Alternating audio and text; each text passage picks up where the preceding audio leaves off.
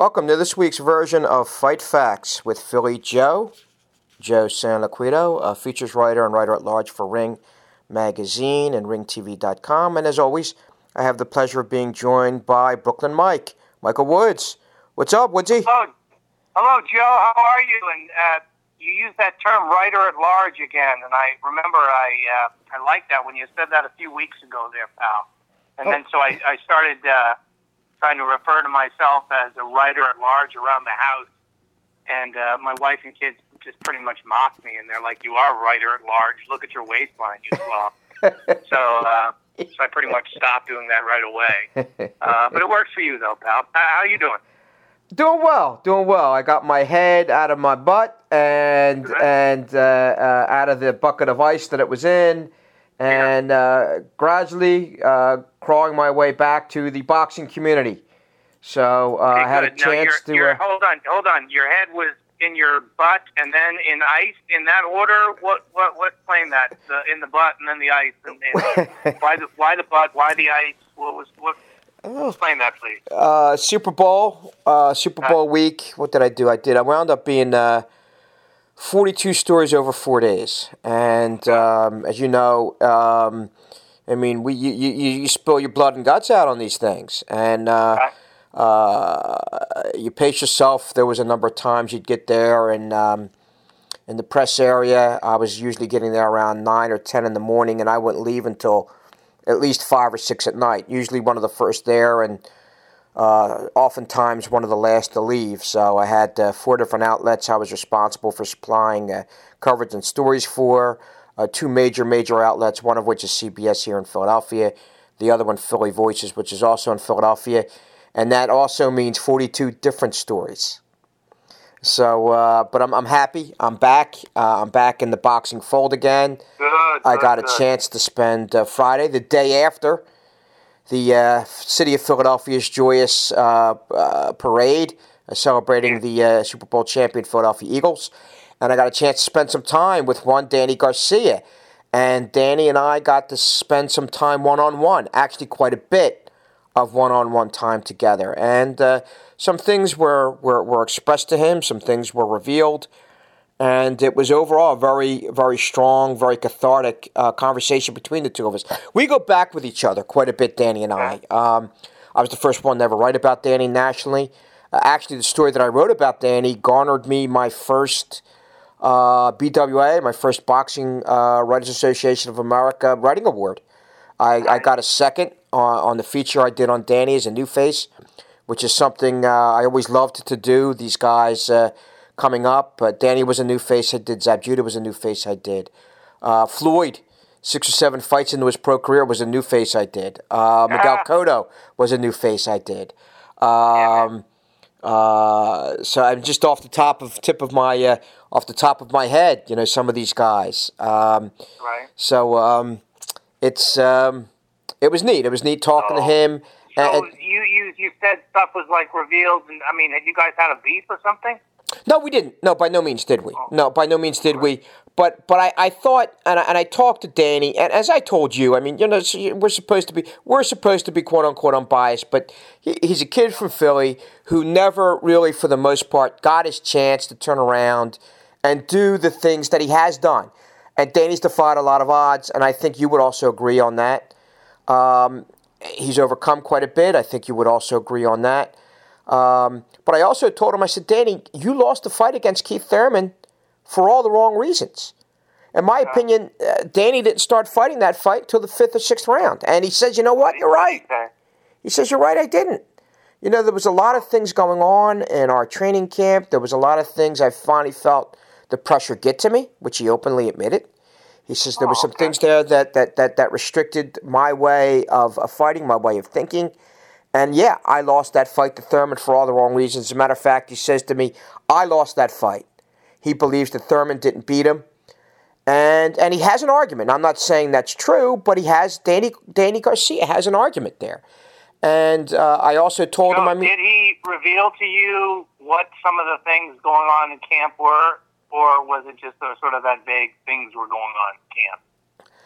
Well, first off, what was going on with his father affected Danny. And when Angel was accused of being a racist, I mean, he said some things that he shouldn't have said. I know Angel really well. Angel's not a racist. He's an equal opportunity insulter. He will insult everyone, and then some, regardless of race, color, creed. He'll go after you. But Angel Garcia is not a racist. Last time I looked, racists don't have African American people that's part of their camp, that are close to their camp, that are close to them. Danny's strength and conditioning coach is an African American gentleman. There's also a confidant that's part of their camp named James. And he's African American. So, these guys here, racist people don't have other people, people of other races and ethnicities involved, and who they're footing the bill for. That's the last time I looked. I mean, the racist people have, you have white racists out there, you have black racists out there, you have racists of all shapes, size, colors, and ethnicities.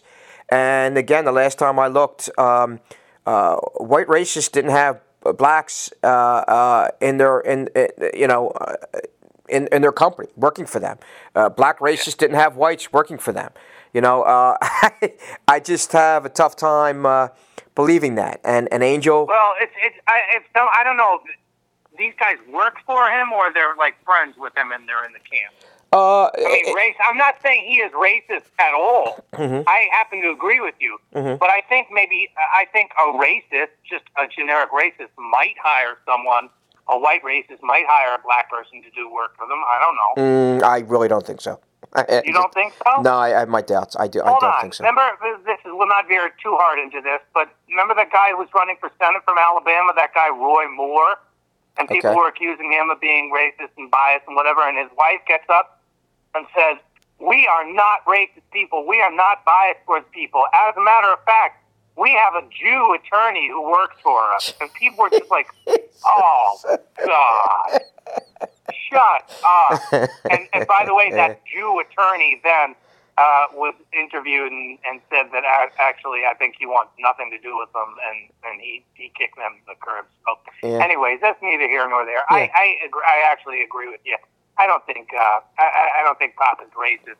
Now, are you saying that he says like that all that kerfuffle was getting into his head and was distracting him for real before this fight against Thurman? It affected Angel. Angel told me. He says he's going on. He says, you had all this drama going on. I said, Angel, you caused kind of some of that drama yourself. Kind of admitted it a little bit. And he says, this is what happened. He says, and Joe, he says, I don't wake up until the 4th or 5th round. I mean, I usually know how to wake Danny up. I didn't.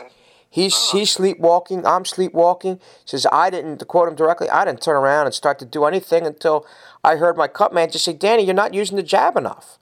And I got into a flow.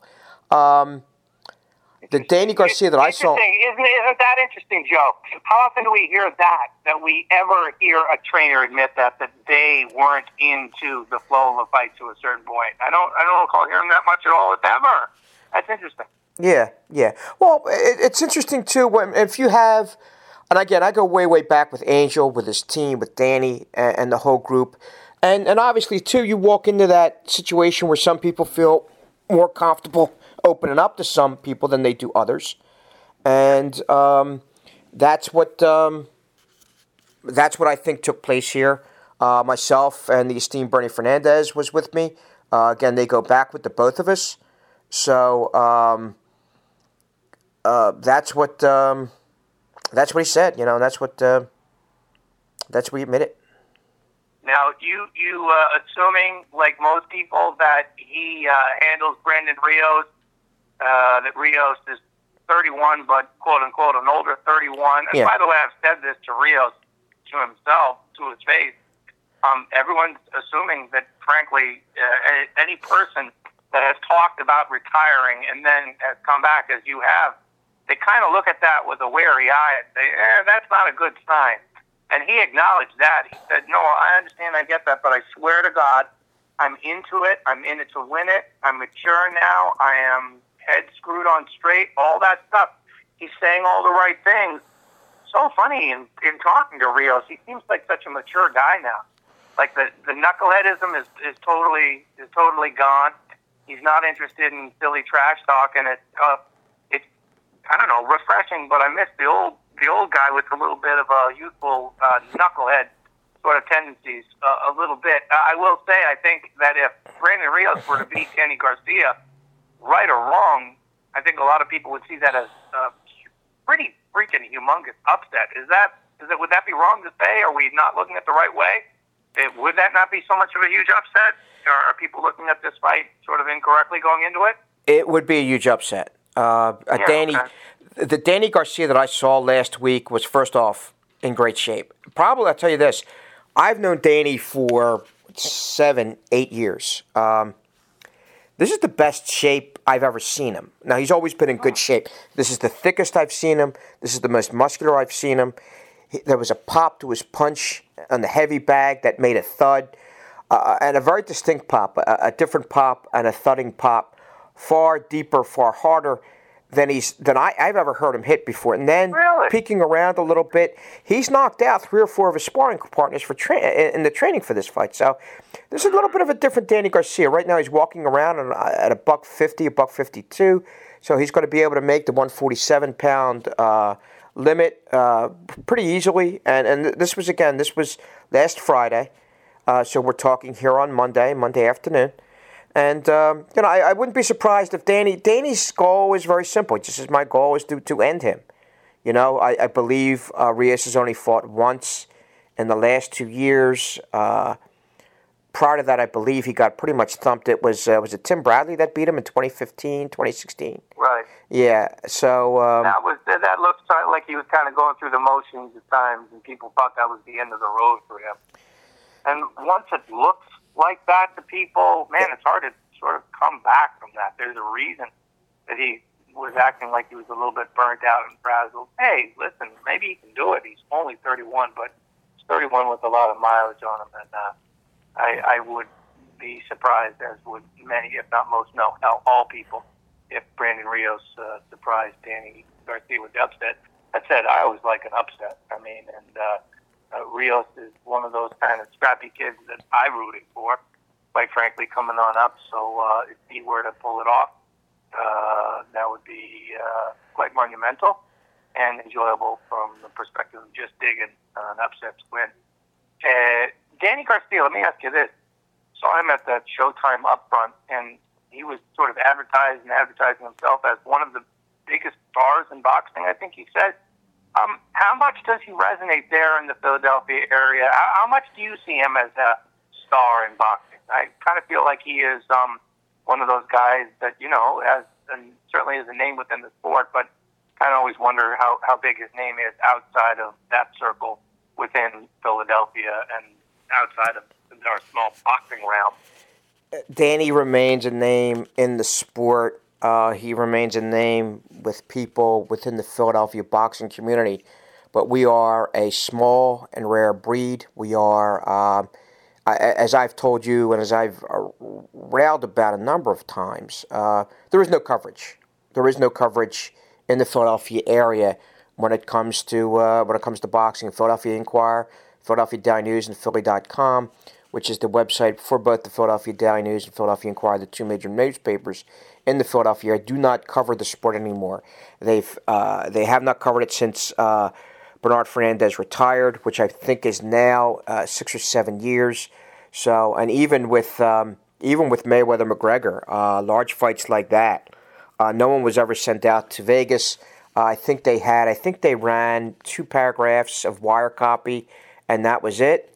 And you know what? I was out there. I was out there for CBS Philly. I was out there for Philly Voice, ringtv.com, and did my thing and did my job, and that's it. So, I mean, if people want boxing coverage, certainly in Philadelphia, they know where to go to. They know myself and Mr. Fernandez as boxing people, and they could certainly go to ringtv.com and ringtv.com's website. I mean, I was there for Danny's media workout, and all the good stuff will be up there, as well as some video that I took from Danny's workout. Okay, Joe. So to that end, let me ask you this, little slight segue here. If, in fact, we do get a rematch between Floyd Mayweather and Conor McGregor, but this time within UFC's octagon, as has been rumored, because Floyd has now been flirting with it and going back and forth with McGregor again on social media, would you welcome it from the perspective of, we're talking right now about how there is a lack of coverage in big papers and such, and we are this niche sport as far as media goes. And We are. By the way, I'll throw this in. I just went to a media luncheon for the guys who are headlining the Friday Bellator card, Matt Mitrione and Roy Nelson, and it was set for, like 20 people or so, but far fewer showed up. And, man, that's not to the discredit of the guys setting it up or anything about that, but just pointing to what I'm trying to say is that fight sports it's all a niche, except for like the really biggest extravaganzas or novelties, and there are only a couple of them a year. Apart from that, it sort of goes down to crickets a little bit. So, hey, I loved it. I was talking to Matt Mitrione for like an hour and a half. It was good for me, but I was kind of like, fight sports are fight sports, man. They're a heavy-duty niche. So I ask you this. If it is occurred, the rumor plays out, and somehow Floyd actually decides to go into the octagon, we tend to think that he won't, but stranger things have happened. Would you welcome that, or are you just like, it's a novelty, been there, done that? And are you like many of the people that I see on social media saying, Woods, I don't even want to hear about this. Don't even bother me. If it happens, it happens, but don't even bother me with sort of the flirtation and the coverage up till that point. Where do you stand on that? I'm curious. Do I think it will happen? No. If it did happen, I'd have heavy interest in it. And I'd have every interest in it because I want to laugh my ass off. I think it would be fun. I think it would be funny. I don't give Floyd much of a chance. As a matter of fact, I think Conor would have a far easier time with Floyd in the octagon than obviously Floyd gave McGregor. But then again, there too, which again, I know it pissed off a lot of people what I wrote, but I know for a fact Floyd didn't train for that fight. Floyd did not train for the McGregor fight. And he's in there still with a world-class fighter. And I don't care. A world-class fighter, which, by the way, uses his hands. Boxing doesn't require you to use your legs. Well, it requires you to use your legs to get out of the way. It doesn't require you to turn around and use your legs to kick somebody in the side of the head. Billy Joe, right now, what percentage chance do you believe that Floyd Mayweather will fight in the octagon using full UFC rules against Conor McGregor? 0%. I give it more than 0%. I freaking have to. I think that this guy is master of the sort of not unexpected, but the master of getting the sense of what is going to be saleable, what is going to be scalable, what is going to be, he always wants to be breaking those records. And can you imagine the degree of curiosity seekers that want to see him lose in that octagon? Now, Joe, I'm with you. I don't think he would do it. I don't believe that his ego would allow him to do it. But let's put it this way. When you and me, if we were talking about Mayweather versus McGregor 2.5 years ago, I used to get mocked for talking about that. People saying, "Oh, that's not going to happen. That's not going to happen," and it did happen. Mm-hmm. I think the chances of this happening are less good because, like you just said, I'm right there with you. It's a completely different sport. I see McGregor being able to take him down and pound him out or submit him within the first round. But I guess stranger things have happened. And damn it, I'm going to write about it. I'm going to cover the flirtation. I'm going to cover the back and forth on social media. But I will admit to you, when people are saying to me, I don't want to hear this, and slamming it on Twitter, I'm going to listen to them. I'm going to take that in, and so I'm going to question myself. But you give it a 0% chance. Yeah. I don't know, man. I give it a 15% chance because I don't see him flirting like this for no reason. Has he done some other flirtation like this that hasn't panned out that I'm forgetting? That's entirely possible. I forget lots of things. No, not really. Not really. He's just being Floyd, and he's a great marketer, and he's great at putting a lot of attention on himself, and that's all fine. But he's also a smart enough guy to realize, you know what? He has his peanuts. Well, hopefully he has a hell of a lot of peanuts. It would be, what was it? Tyson that lost $300 million. I think Floyd's made at least 2 times that amount during his career, possibly 3 times that amount. So I don't. That's a hell of a lot of money to lose, man. And I know... Yeah, Ellerby says that he gets a seven-figure sort of annuity check or whatever every month. So he always says, he ain't broke. He does just fine. Yeah. So I don't know. But Mike, the reason I asked the question before is, I mean, I like him within the game because he brings eyeballs and attention to us. And until we get that next person that does it like that, I'll take it, bro. Even if, the matches are a little bit goofy and at this point novelties, bro, I'll take it. You know what I'm saying? Yeah. I'm not too proud. Take it, baby. Okay. Then you got your World Boxing Super Series 168 bout. That's George Groves, who is, I think, the underdog against Chris Eubank. What do you think on that one? Groves has come back rather nicely, though, from back-to-back losses to Carl Froch. And I thought he was going to be done. I thought that chin was, pretty much wrecked. But he's come back. But I think Eubank is a little bit too fast, too strong, too fresh. And I believe Eubank is going to beat George Grove in the World Boxing Super Series 168 scrap. Yeah, I agree with you. I just... now, where's this going to be shown? The fabulous question. It's not going to be shown on any of the big cablers. It's probably going to be relegated to the Facebook page once again. I did actually call Richard Schaefer and left a message. Never did hear back because I wanted to know that cruiserweight final. Where are you going to place that, Richard? Are we able to see them on HBO or Showtime or what have you? Didn't hear back from Richard, so I'll follow up again.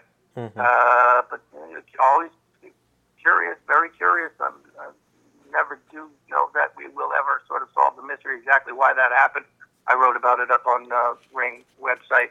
And I think there are some various theories. But I think, by and large, Billy Joe, if we had to boil it down, when it was told to me by someone very smart who could have purchased it, we'll say that, he said this tournament was not made for American TV. Hello, there's not one American in the cruiserweight batch. That makes sense.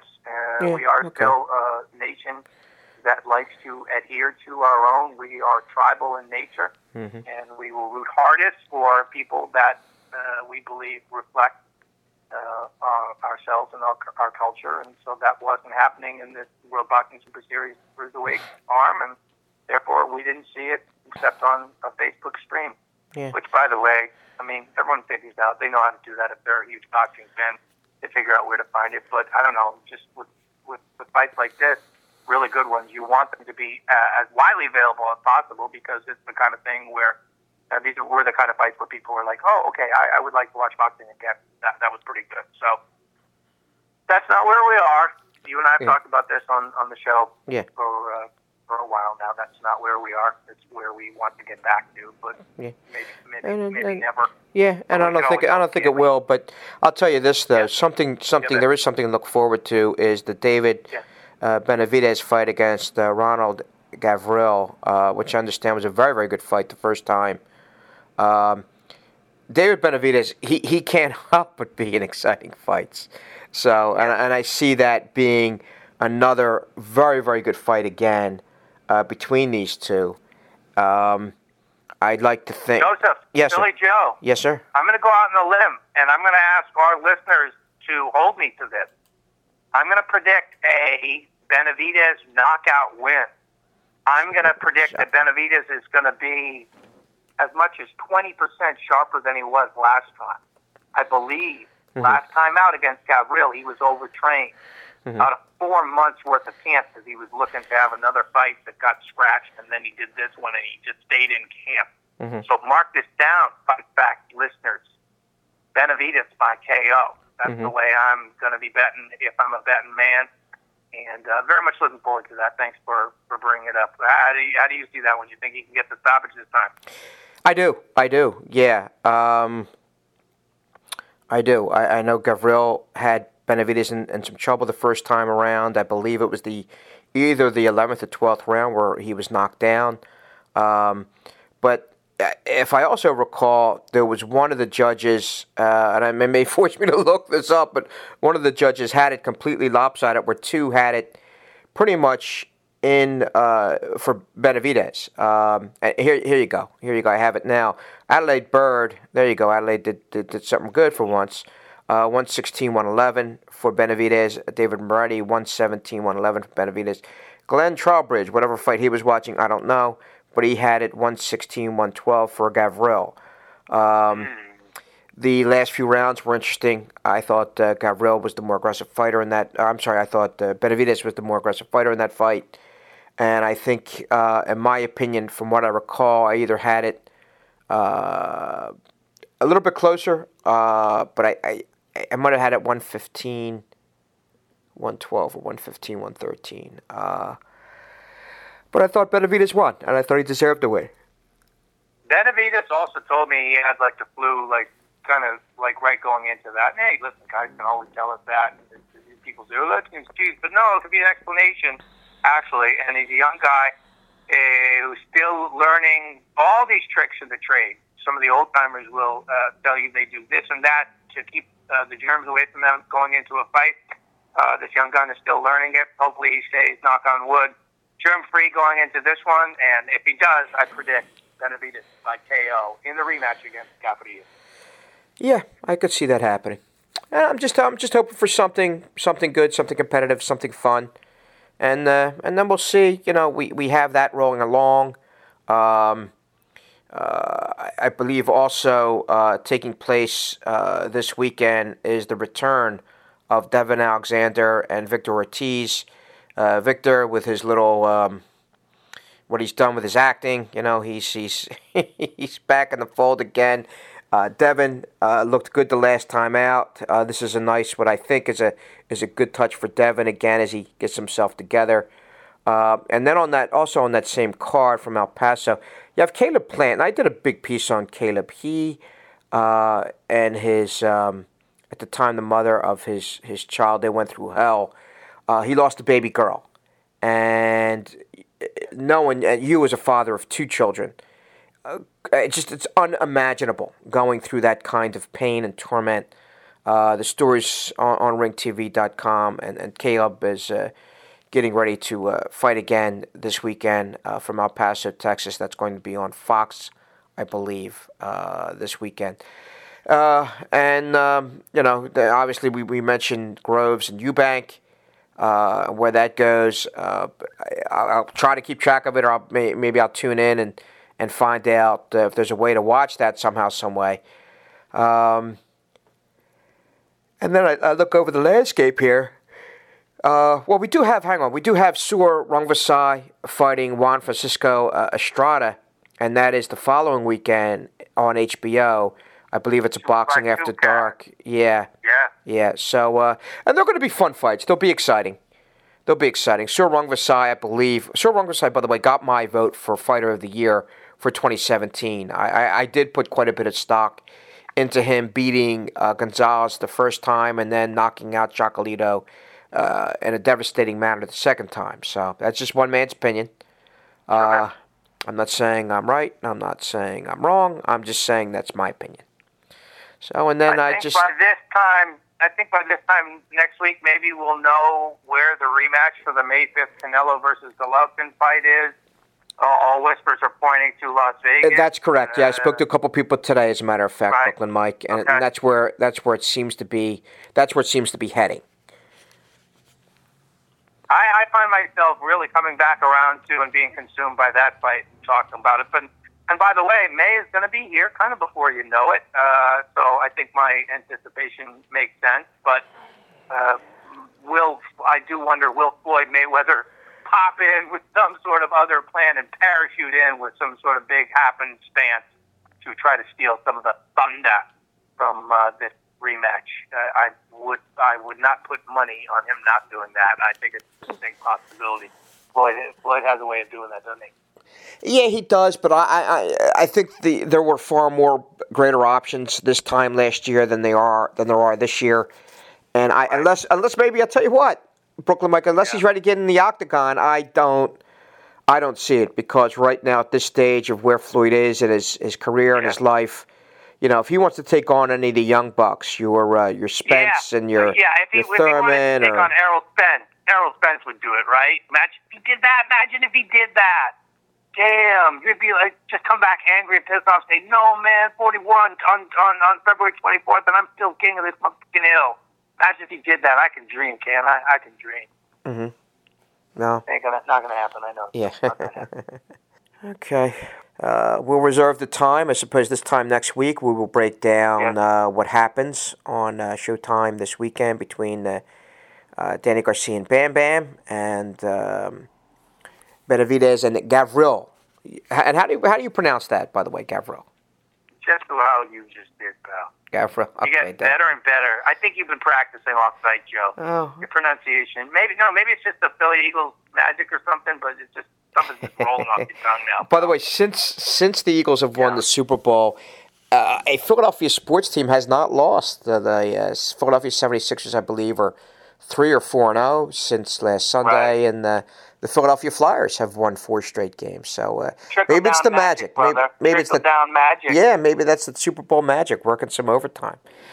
So, but yeah, it's a good time, and the parade was a once in a lifetime occurrence. I'll just touch on football for 1 second. It was an incredible experience, and hopefully.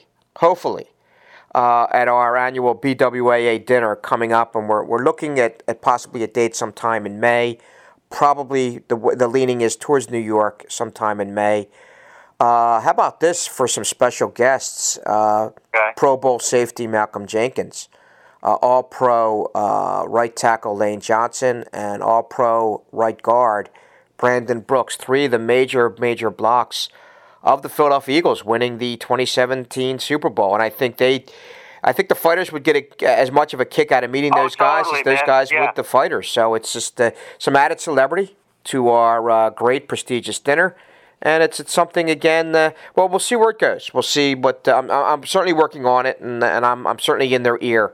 So, and right now, though, like I said, I'm happy. I was happy to be with Danny on Friday. Happy to be back in the boxing fold again, and I really look forward to seeing the fights this weekend.